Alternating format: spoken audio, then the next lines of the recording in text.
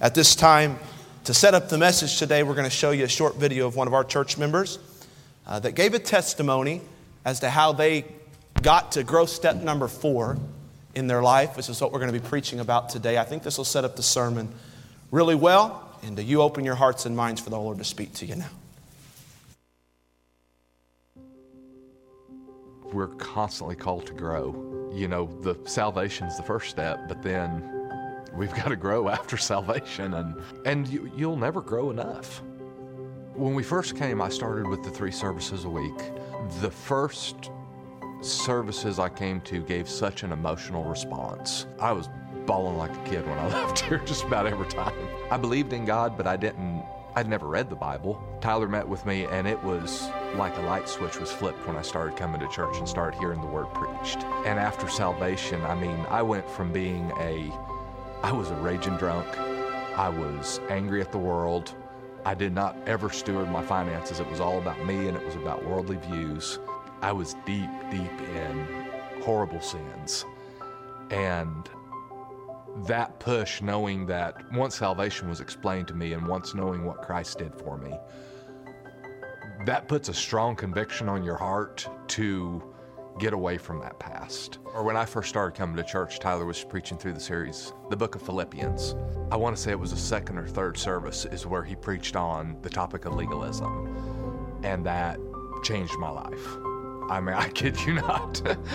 I still, to this day, I've got that on a recording in the van, and I listen to it probably once a week and try to memorize that and get that in my heart, because that spoke to the sinner in me being redeemed. If you don't keep growing in a relationship with Christ, and you start to stagnate, then everything becomes comfortable. You're no longer, Tyler covered in the Philippians series in the episode Pressing Towards the Mark.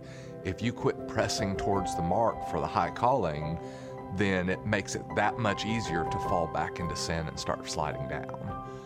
And that's something I've done from experience. I've pressed and I've pressed and I've pressed, and then all of a sudden I got complacent and I started letting bad habits back in my life, and I've got to restart all over again and cover that ground that I just lost. If I would have kept growing this entire time, then I'd be that much farther ahead. You get some nourishment every time that you hear the word preached. And you need that nourishment midweek to continue through the week. And you need that nourishment Sunday night, because Sunday morning and then going home, it's good for Sunday, but Sunday night's the one that helps keep me through the week. I've struggled with anger. I've struggled with addictions. By Wednesday, I need that pick-me-up to get me through the rest of the week. Or otherwise, Thursday and Friday, I'm falling. If it was down to one service, it's hard to pick. I can tell you if there was one service, I would be in a world of hurt, because I already have been. When we first moved out of town, and it was such a pain trying to figure all of this out, we missed a ton of services. We were always here for the Sunday morning service, but not necessarily Sunday night or Wednesday night. And my attitude dropped, the way I took care of money dropped. I felt these temptations to go back into addictions that I never would have thought about when I was attending church regularly, attending the 3 services. Whenever Tyler was doing the Praying Through series, and that I think is farther in a believer's life, because I'm still not to the point I need to be with prayer, but those are the educational lessons of how to grow. So I think every service serves its own purpose, and some serve more of a purpose than others depending on where a believer is in their walk. Like I said, unbelievers need the gospel preached to them. And all of us need, we all need the Sunday morning service, because that's the preaching, expositionally, through each book and through each verse. Wednesday, we need to know examples of how to pray. Sunday, we need to know how to grow. So, I can't knock it down to just one service. Exactly.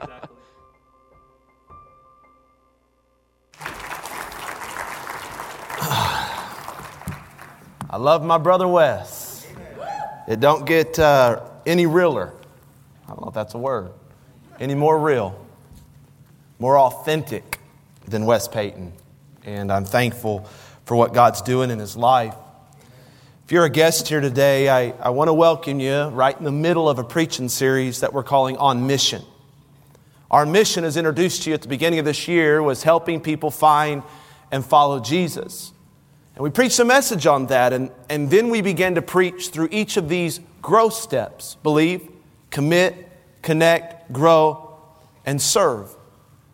And I can't wait, honestly, to get back into a book of the Bible like Brother West talked about. Expositional preaching, next chapter, next verse. If God continues to lead in this way, we're going to preach through the Gospel of Mark, from front to the back. And that's the kind of style of preaching that I like. Sunday nights are preaching through 1 Samuel 15, and on Wednesday nights are preaching through the prayers of Asaph in the book of Psalms. But I really felt like it was necessary, for clarity's sake, for us to take some time to not just tell you that our church is about helping people find and follow Jesus, but to also preach 5 sermons on what does it look like to find and follow Jesus. To provide clarity for that, for yourself and for those that you want to bring along in your life. And it's really important that you understand my heart and a little bit of the strategy behind these growth steps, because they're sequential. Sequential meaning one builds upon the other.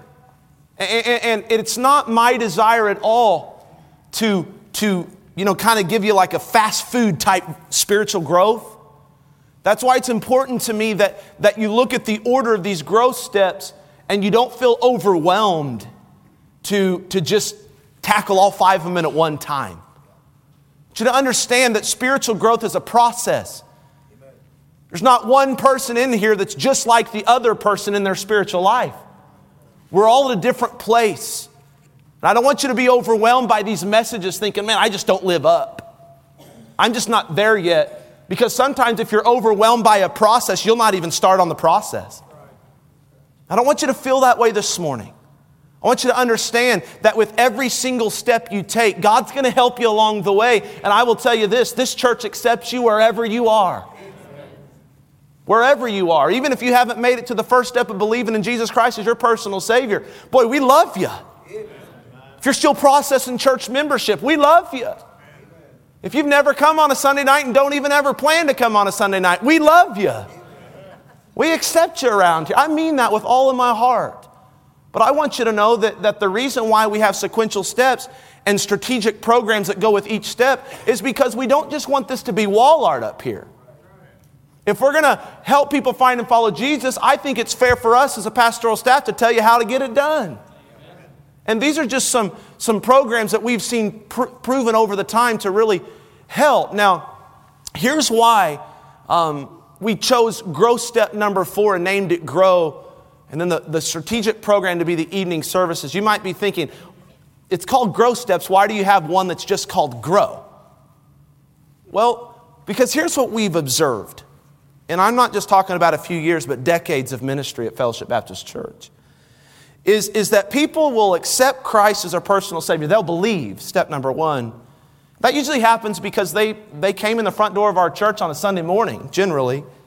Then we try to work with that person, disciple that person, and slowly bring them along to the point where they're ready to commit to church membership. Then we want to get them connected to other believers who are headed in the same direction as them spiritually, and we try to do that through a connection group. Those have been historically called Sunday school classes. Then here's what we've seen so often. A lot of Christians stop right there. They get saved, baptized, even become a member, attend a Sunday morning service, but that's the farthest they go when it comes to their church life. You don't see them on Sunday evenings or Wednesday evenings. Now, let me be super clear. That doesn't make that person a bad person. Doesn't make them any less loved by God or less accepted by Fellowship Baptist Church, and all the members said amen. Amen. But we have evaluated for many years and even decades now how committing to 3 preaching services a week doesn't make you a spiritual giant. It just gives you the better chance to grow faster and more fully. We've seen how attending 3 corporate worship services and being exposed to 3 sermons a week, it's like it pushes on the gas pedal a little faster. It's like it gets you to becoming a fully committed follower of Christ a little quicker, a little more full. In some ways that it does that, I've seen how that when people come to Sunday night and Wednesday nights, it seems like their connection with other members is accelerated. They get connected quicker. When people bring their whole family on Sunday nights, for instance, we have kids' sermon notes, and they get those and take notes, and then when they come and give, we have a kids offering on Sunday night, and then they get a piece of candy for taking their notes, and we include the whole family on Sunday nights. It does something in your child's heart over time to be here in those services. On Wednesday night, we have kids club, and then a Bible study in here, and man, I've just seen how that coming to the evening services doesn't automatically make somebody grow spiritually. It just gives them the best chance to do so. It just accelerates it. And you might be thinking, Pastor Tyler, having 3 services a week, well, that's kind of old school. That's what churches used to do, and now they don't anymore. A couple of reasons why, right up front, that I'm going to preach a whole message about it. But so far, Fellowship Baptist Church in the year of 2021, here's our percentages. Those that come on Sunday morning as compared to those that come on Sunday morning, Sunday night, those that return on Sunday night, we have 70% of our church that comes on Sunday mornings returns on Sunday nights. I think that's worth clapping for. That's a good statistic.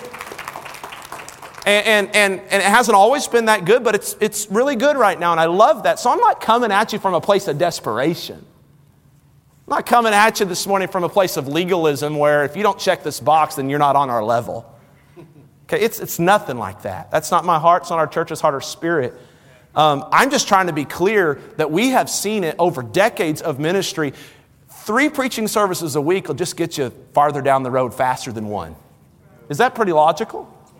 And so I'm going to dive into the specifics of that. And you might be struggling automatically with that idea I just mentioned. It's old school. Or you would say this, Sunday night church isn't even in the Bible. Wednesday night church isn't even in the Bible. So why are you making a big deal about it? It makes its way on a banner. It's going to make its way in an entire sermon on a Sunday morning? Like what are you hung up on? Well, remember what I talked about with the idea of church membership. Remember what Mike talked about with the idea of connection groups. If you were to do a word search in your Bible for church membership or connection groups, likely you get a notification that told you this, no results found. I was honest with you about that. And if you do a word search of Sunday night church, you would say no results found. But just because the term isn't explicitly in the Bible doesn't mean the example's not in the Bible or the principle's in the Bible or the idea. It's everywhere. The idea of church membership is everywhere in the New Testament. The idea of daily, weekly connection with other believers outside of church is everywhere in the New Testament. And I would submit to you, and I'm going to show you that the idea of church gatherings on a regular basis, more than once a week, is actually an idea that's all the way through the New Testament. The truth is that our church today hasn't evolved to more church.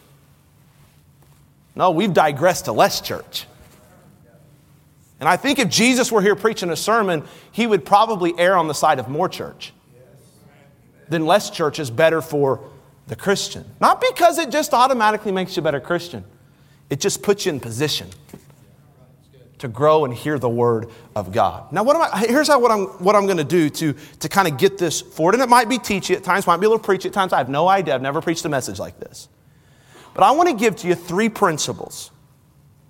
And I just want to reason with you a little bit on these principles. And here's the thing about all 3 of these principles. You already believe in them. And you are already applying them in your life outside of church. I guarantee it. Everybody in the sound of my voice is. So what I want you to do is listen to these 3 principles and see if you can't buy into the idea of applying these very natural secular principles to your church life and your spiritual life. If you're ready, say amen. Amen. Principle number 1 is the principle of cause and effect. What you do is what you get. Now I'm going to reason with you, and then I'm going to show you in Scripture some principles. The person who eats healthy and exercises often will likely get a healthy body. The person who practices an instrument 1 hour per day will likely be highly proficient in that instrument. A person who saves and invests money into an IRA for 5 decades faithfully will likely get a large portfolio. Then I conclude if a Christian goes to church 3 services a week, hears 3 sermons a week, has 3 opportunities for corporate worship a week, can fellowship with other believers 3 times a week, likely that Christian's going to grow. Listen, if cause and effect is true when it comes to your health and finances, it's certainly true when it comes to your spiritual life.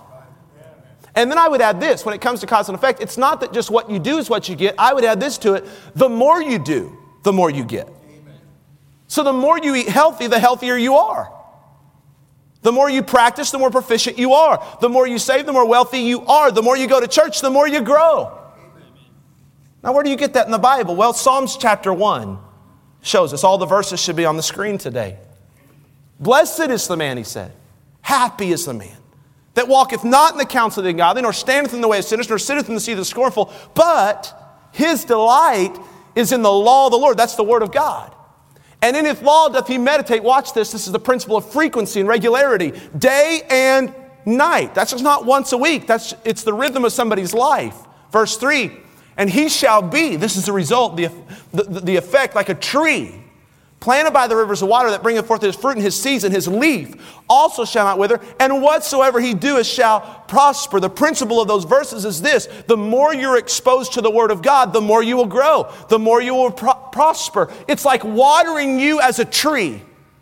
The more you get watered, the more you get nourished by the Word, the healthier you become.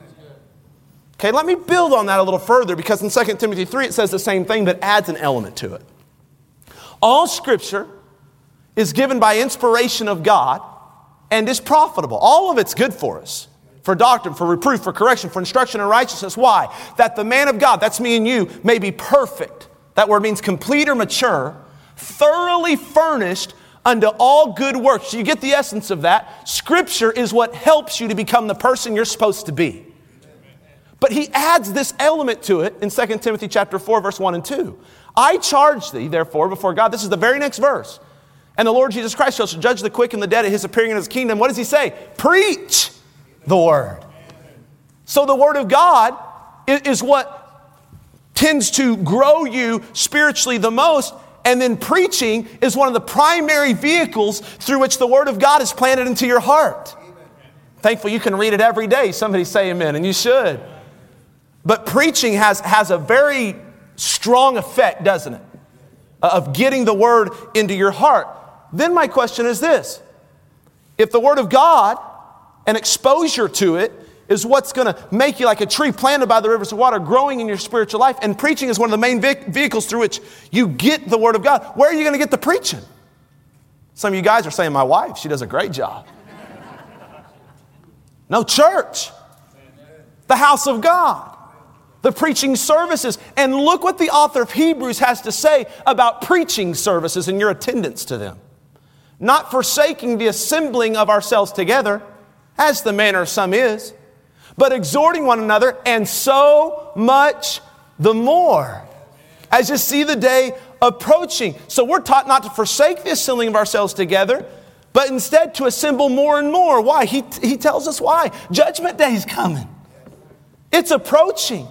And the more we assemble, the more opportunities we have to be exhorted by one another and to provoke one another into love and good works by preaching and fellowship and worship. And the more ready we will be, and the more ready we will help others to be for Judgment Day. The more church, the better. Yes. So you might say, is that example anywhere in Scripture? Like regular church attendance? Is that anywhere in Scripture? Absolutely. Acts chapter 5 and verse 42 with the early church. And daily in the temple and in every house, they cease not to teach and preach Jesus Christ. They didn't meet 3 times a week. They had church every day. Now let me be clear. Again, you don't grow just because you show up. You have to apply yourself, listen, be a doer of the word, repent of your sin. But it is inarguable that exposing yourself to 3 opportunities for spiritual growth through the preaching of the word rather than just one is giving yourself a better chance to grow spiritually. Because what you do is what you get, and the more you do, the more you get. When it comes to church attendance, I'd phrase it this way: the more you go, the more you grow. The more you go, the more you grow. Here's the second principle to think about: the principle of priority and importance. You do first what you value most. I know all of you believe in this principle. I know you do. You are applying it in your life. Even this week, you applied it in your life. If rest is important to you, then you prioritize relaxation on your day off. If socializing is important to you, then you schedule an outing with a friend once or twice a month. If financial stability is important to you, you prioritize saving over spending. If sports activities are a priority for your kids, you prioritize getting them at practice and spending the money and time to get them to games and travel to tournaments. And it's the same for believers. If you value spiritual growth, you will prioritize first what facilitates spiritual growth in your life. You'll prioritize faithful church attendance and regular exposure to the preached word and fellowship with other believers. Now let me dig a little deeper. Prioritizing something means that we put it at the top of the list and then work everything else around it. That's what prioritizing means. You practice this in your life every day. Prioritizing rest on our day off means that we plan to relax first, then we'll do yard work or house chores or extracurricular activities, but we're going to rest first, and then if we have time, the other things will get done. Prioritizing financial stability means that you save and invest, and what you save and invest is taken off the top of your finances, and then your spending is worked around that. If sports activities are a priority for your children, you'll get the game schedule, and you'll work the rest of their schedule around those games. If spiritual growth through church attendance is a priority, you'll do the same. Listen, it will be a non-negotiable at the top of your list, and everything else will be negotiated around or scheduled around church service times. That's just the principle of priority and importance. I'm going to dig a little bit deeper. Prioritizing also means that you recognize the difference between what's important and what's most important. You understand that every week there are things that go to the top of your list. How do they get there? The thing that's on the top of your list this coming week is what you think is most important in your life. No, you have recognized there are other important things in your life. But there's only one thing that gets the top of your list. And you have deemed that most important. So if you prioritize rest on your day off, you are recognizing while there are some other important things that you should do around the house, some other important items of productivity that should take place, there is nothing more important than rest. Now, you can talk to somebody else on their day off, and they'll say, that's the last thing on my list, because it's the only day I had to get things around the house. And so rest doesn't find its way to the top of my list on my day off. Productivity is on the top, and if I have time for a nap, I'll take time. It's just that principle. So for someone, listen close, for someone to make Sunday evening and Wednesday evening church attendance a priority, they've had to have first recognized that while there are a lot of important things in their life they could do on those evenings, there's nothing more important than going to church. They've recognized that exposing themselves to the preaching of the word and to fellowship with other believers and to corporate worship and service opportunities 3 times a week is the most important thing for their spiritual growth. Now, there's a story in the Bible of 2 sisters, Mary and Martha. You know this story, I bet, if you know your Bible. In Luke chapter 10, talks about how these ladies live in the same home. It's a normal day for them until the Son of God comes knocking on their door. Jesus himself comes over. They invite him into their house. And at that given moment, they're faced with a choice. What are we going to do with and for the Son of God? He just walked into our house. Imagine that, would you? I mean, that's instantly your choice. Well, both ladies do something different, which exposes the truth that they had different priorities. Martha thinks one thing is most important. Mary thinks another thing is most important. Look at the verse in Luke chapter 10. Now it came to pass as they went that he entered into a certain village, and a certain woman named Martha received him into her house. And talking about Jesus. And she had a sister called Mary. What did Mary do? She sat at Jesus' feet and heard his word. What did Martha do? But Martha was cumbered about much serving and came to him and said, Lord, dost not care that my sister hath left me to serve alone? Bid her therefore that she help me. So here's what's going on. Martha thought that serving Jesus a meal was the most important thing to do on that day in that moment. Mary said sitting at Jesus' feet and hearing his word is the priority, and that's what I recognize as being most important, because what we value we do first. So then my question is this: what is Jesus' opinion about this? I mean, Martha's in here mad because she's in the kitchen and Mary's sitting on her blessed assurance. And she's like, get her in here in the kitchen. Like, tell her to come help me. Jesus' response reveals what he thinks is most important. And Jesus answered and said unto her, Martha, Martha, Thou art careful and troubled about many things, but one thing is needful. And Mary hath chosen that good part, which shall not be taken away from her. How many believe that what's most important to Jesus ought to be what's most important to us? Amen. And what's most important to Jesus in that moment was not being busy. It was being still. Sitting at his feet, hearing his word. It's very, very, very, very important that where Jesus has an opinion, we have an opinion. It's equally as important that where Jesus doesn't have an opinion, you're not as loud about your opinion. In this instance, Jesus has an opinion. And he says the most important, the most needful thing you can do, and it'll never be taken away because the word of God doesn't return void. The most important thing you can do for your family is get them at the feet of Jesus to hear the word of God. What will that require? If that's not at the top of my list, what do I have to do? It's simple. You got to say no to what's important and say yes to what's most important. It's called the greater yes. Because life isn't always about saying yes to good things and no to bad things. You know what life is really about most of the time? Saying no to good things so that we may say yes to the best things.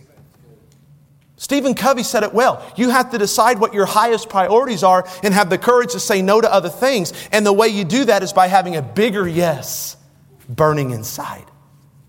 So Mary said no to what she could do for Jesus so that she could say yes to what she could do with Jesus. See, the greater yes burning inside of her was hearing God's word, and that gave her the courage to say a really hard no to her sister's pleas for help in the kitchen. And the only way somebody would say no to good things they've always prioritized in their life on Sunday and Wednesday nights is because they have a greater yes burning inside of them, and that involves their spiritual growth. But then, I think there might be this interjection or this question. What if that's not burning in my heart? What if I don't really believe that? I'm not going to just pretend, Brother Mike, that everybody buys into that because I preach it. What if I'm more like Martha than Mary? What if I've always been raised where we go to church on Sunday morning, put on our Sunday best, eat a good lunch, and then go on with life? What if this is the first time I'm hearing this? Well, that leads me to the last principle. The principle of belief and behavior. What you believe determines how you behave. You understand that ultimately what drives your decisions, big and small, is what you really believe inside of here. You know what we call those at church? Convictions. What does it mean to have a conviction? You're convinced. You're convinced about something. Okay, let me give you an extreme example, then I'll give you just a normal example. An extreme example of this principle is what happened several weeks ago when some really passionate people charged our nation's Capitol building and they broke the law. They stormed the building and destroyed public property.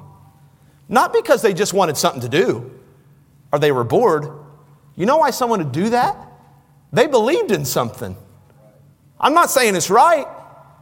But if you're going to do something that extreme, it's because you're convinced about something in your heart. You agree with me? Do you know the same is true for normal decisions? When I was 20 years old, I sat in a class at the Bible college that I attended, and it was called Financial Administration. And the professor taught us about how important it is for us in the ministry to prepare for the future. Gave us a story about how a lot of pastors, they'll preach till they're 90 because they've never set money aside for retirement or anything like that. And he began to teach us about the Roth IRA. And I learned about that for the first time. And I was convinced. He told us, if you start now when you're 20 and you put just a little bit in over time, it will compound and you'll be pretty wealthy when you retire. And so I was convinced. And the very next week, my dad helped me set up a Roth IRA account with Edward Jones. And I'm 36 today, and I have never once missed a monthly installment. Not once in that Roth IRA.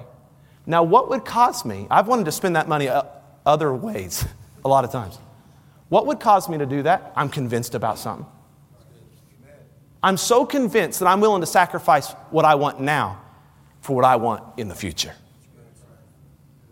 And what would cause somebody who's never done the Sunday night and Wednesday night church thing, never been raised that way, maybe never heard it taught, it's very intimidating.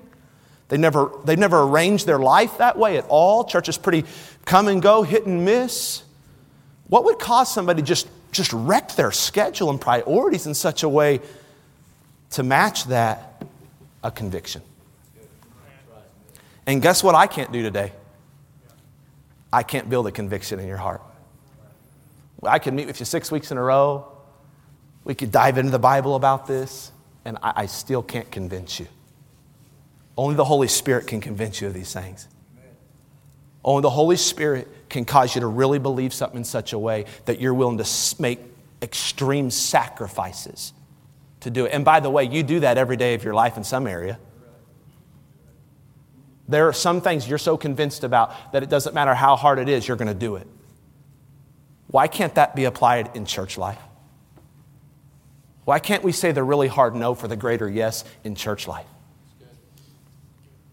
Then a lot of people just want to straight go to blaming. Oh, they're just legalistic and all about the outside. And that's not my heart at all. That would be a silly accusation. Really shallow defense. The truth is, the more you go, the more you grow. And what you believe in, it's how you behave.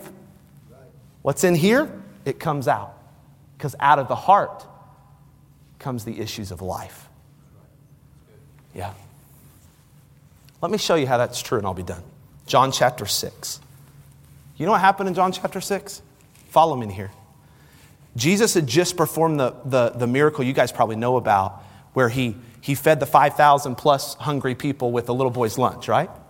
So he took a kid's meal, turned it into all-you-can-eat seafood buffet. And people loved him for that. So much so they followed him to the next town. And when Jesus turned and saw they followed him to the next town, you know what he did? He didn't do another miracle. He actually cleared off a spot and started preaching. And you know what he preached about? Commitment. And he revealed to them, you aren't following me because you believe in me. You're following me because you like the magic show. You're following me because you love the way the worship feels. You're following me because you got cool programs for the kids.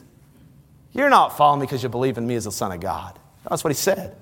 Verily, verily, I say unto you, ye seek me not because you saw the miracles, not because you believe in my deity, but because you did eat of the loaves and were filled.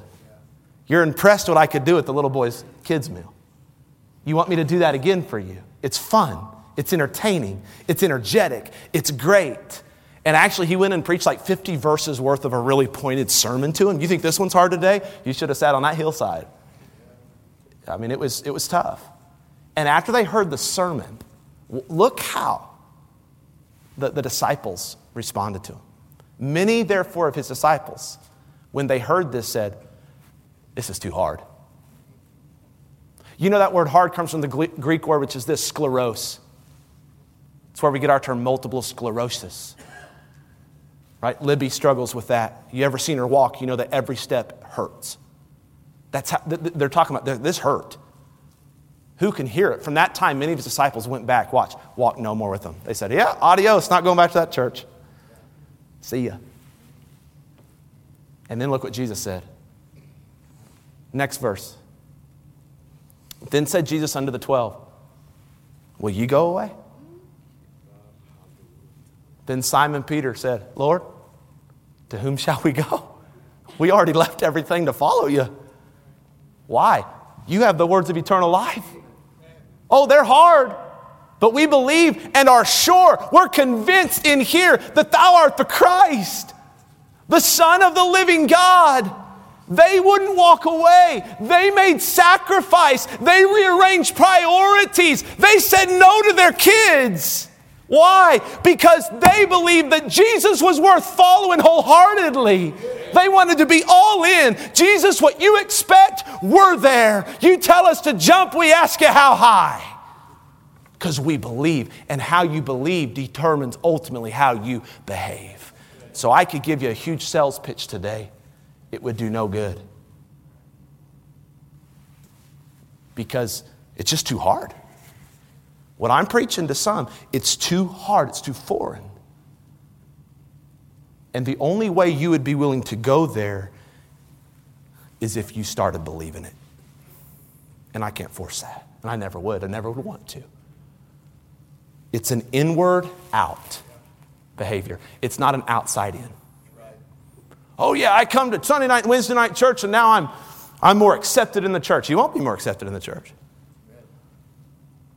I come to Wednesday night and Sunday night and now God, like He's going to shower down blessings from me. I wouldn't get out your umbrella. He's not impressed.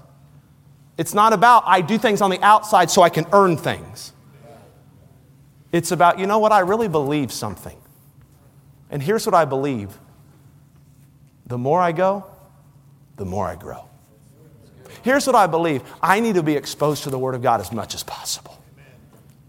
My family needs to be exposed to the Word of God as much as possible. Here's what I believe. I need more church, not less. And as you believe that, watch, it's not going to be forced by a preacher. It's not going to be manipulated by church culture. It's simply going to be, you know what, babe, let's try this. Let's try to go on Sunday night.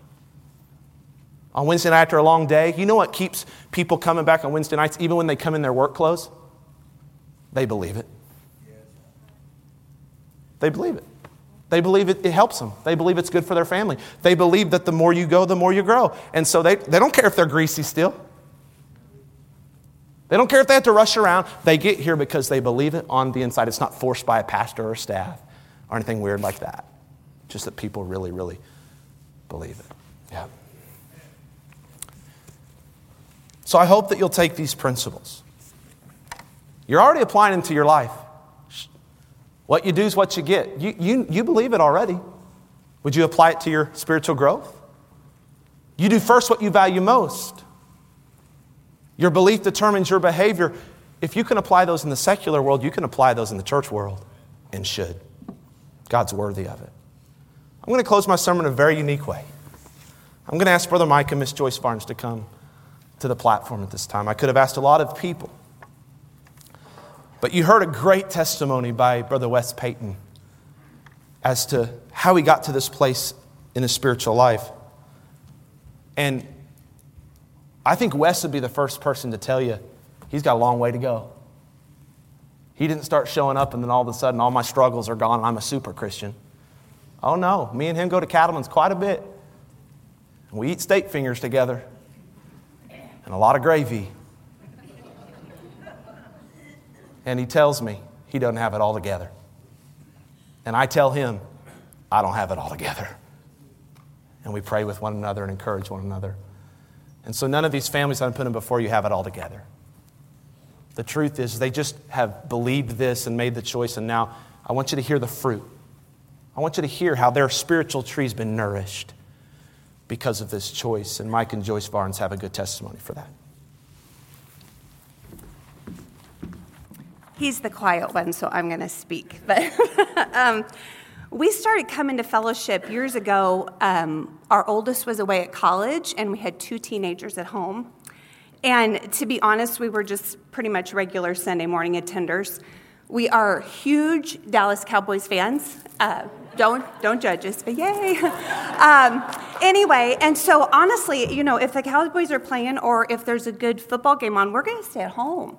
I'm also embarrassed to say, if we knew that someone else was going to be preaching, we didn't come. That's not something we're proud of. That's just who we were.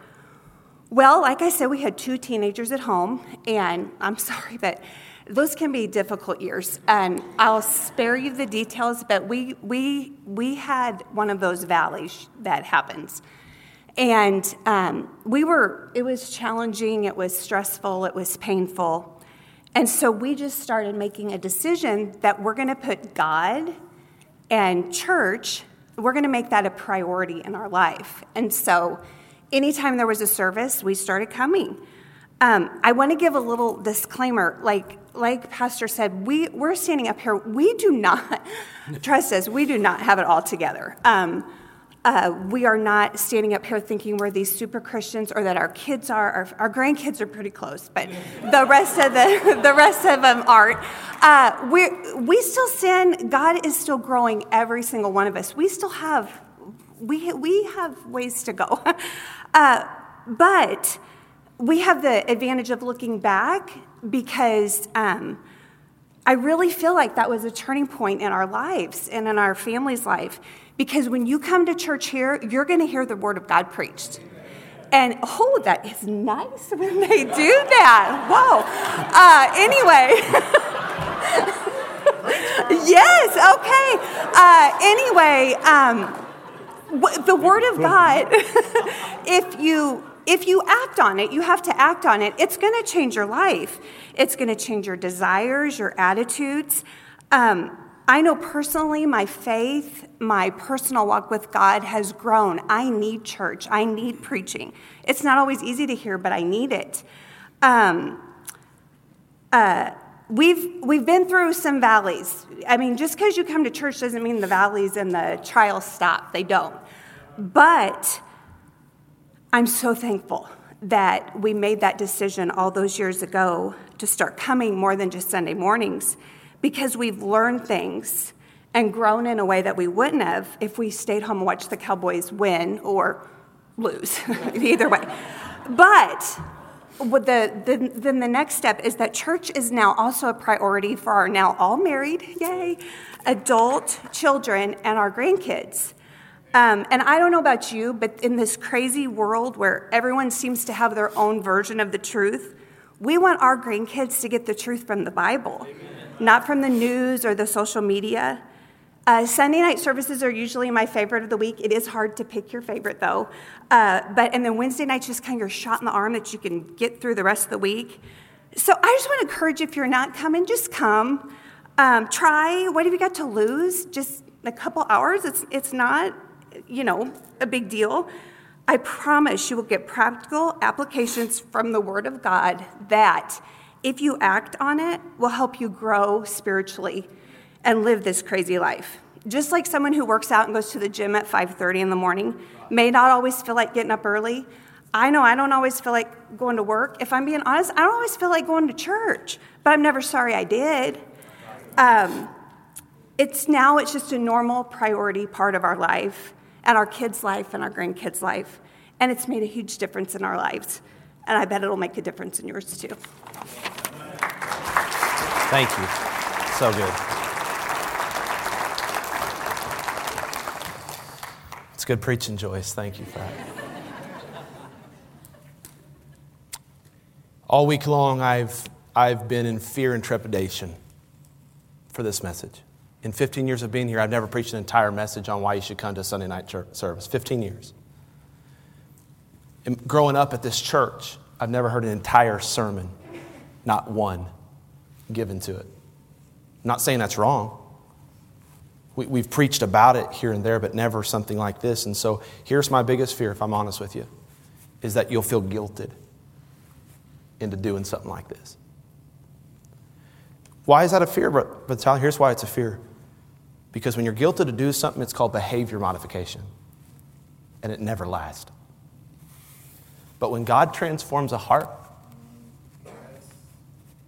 it's not behavior modification. It's not self-reformation. It's life change. And there's a good portion of our church that have just bought in and convinced that the more you go, the more you grow. And I'm here to tell you it's not been forced. And it's not been guilted. It's just, we believe it. And how you believe is how you behave. And so don't get overwhelmed. If you just now took the believe step, you don't got to skip to step 4 and be like, I'm not going to fail the test. It's not a test. Just always be going towards the next step. That's it. Don't stall out. Don't stall out.